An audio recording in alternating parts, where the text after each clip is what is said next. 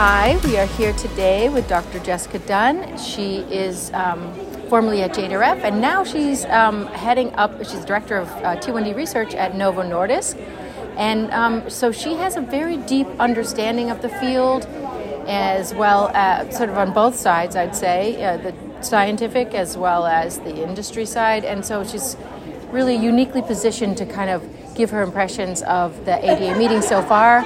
And she's agreed to sit with us and just kind of walk through some of the high notes in her impressions about what's going on here. So thank you so much for joining us. Yeah, thank you for inviting me, Nandra. So I think what I've seen sort of the most of is that there's definitely more energy around type 1 this year than there has been in years past. And I would, be remiss to say if I don't think that was directly the coming from the teplizumab approval last fall, right? So there's a lot of interest in not just moving teplizumab forward in patient care, but also in developing the infrastructure around for screening and identifying patients for teplizumab.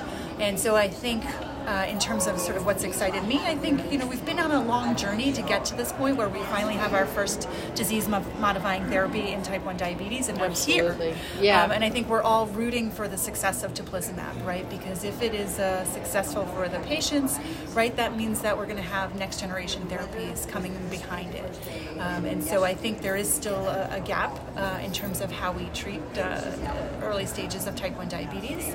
We saw, I think, on Friday, I've sort of lost track of my days here, that some of the earlier trials from TrialNet and sort of showing mixed results and what are sort of defined as failures. But I think even then we can learn from how do we do this? How do we develop disease-modifying therapies in type 1 diabetes? I think there's still a challenge in terms of the drug development timelines for type 1 diabetes, right? Teplizumab took, 7 years to enroll and 10 years to complete, because we're still doing trials as time to event trials, right? So I think we as a field need to think about differently how we do trials in type 1 diabetes, and I think that's coming together as a community, both academics and industry, as well as with the regulators, and figuring out, do we have anything? If not, what do we need to do to get to that point? How to expedite. Yeah, so I think that still remains a major gap. There's been some exciting talks about the use of CGMs as sort of predictors of type 1 diabetes. So I think there's a lot of work that needs to be done to be able to really look at the CGMs, aggregate the data that we have, do some prospective studies. And really drill down on the prodrome, right? Yeah, and it's interesting, right? We're looking at these static measurements for CGM. Everybody talks about this time above 140 as being the sort of predictor. But you look at those curves, and I wonder, and I'm not sophisticated enough to know, but can we really bring in some smart people to understand, are there patterns in the CGMs maybe that are better predictors? Because even the data that was just shown in this last session focused around screening, there's a lot of individual patient variability.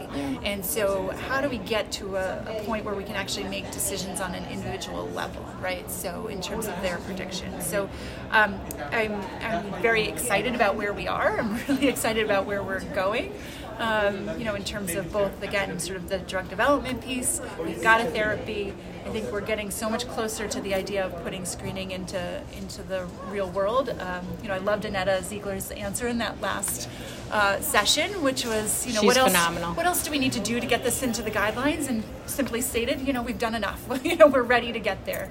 The guidelines is a very important piece, obviously, in getting that, but it's also how do we get to the point of implementation in the sort of the public health sector. And that is, ADA has a big role there, right? Because they will implement the guidelines, correct, into physicians' practices. Yeah, I mean, the ADA is critical in terms of, getting to that point. And I think we've seen also a few talks these sessions showing sort of their evolution, right? So family members only in the sense of clinical research, last year they modified those to include family members more broadly, and now with the development of teplizumab, it'll be interesting to see where they go. And I know they're always open to input from the community. So again, I think this is a place where multiple stakeholders should be coming together and are coming together to talk about what's right. And we don't want to put the cart before the horse. We want to make sure that we're doing it in a meaningful way. But I think we're there. And then I think the differences that we also saw in the screening sessions between Annetta working directly with the pediatricians versus the U.S.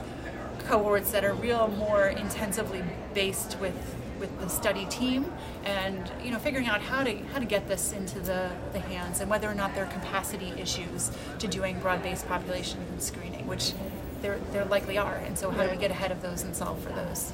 Yeah, it's a big lift, but I think it's very it's just such a valuable piece to do. And I would also kind of just tap on the fact that, to me, it seems like 20, 30 years ago, breast cancer was just one size fits all, right? But now, look, it's evolved into something that's so personalized and really effective. Yes. And it seems to me that type 1 is kind of following behind those footsteps, and really with the advent of teplizumab, okay, here we go. Yeah. So. And I love that analogy, and I've used that a few times in talking to people, right?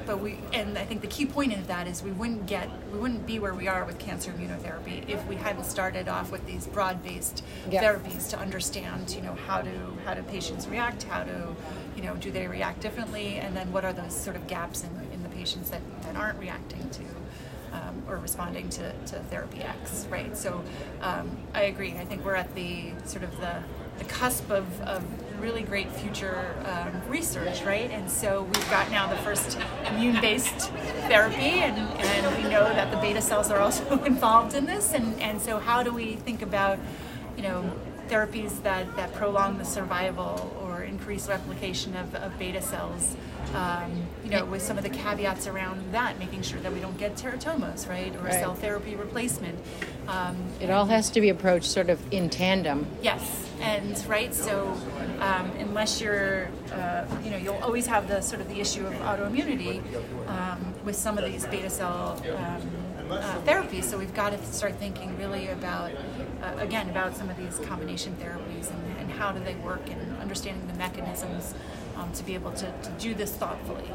Well, it's really exciting times, and I, for one, feel very happy and excited that you're at the helm at Novo, because I know you have a deep interest in type 1 and you have a deep understanding of type 1, and so to have someone like you as sort of leading the charge at Novo is just very comforting, and also inspiring. So thank you very much for talking to us. Yes.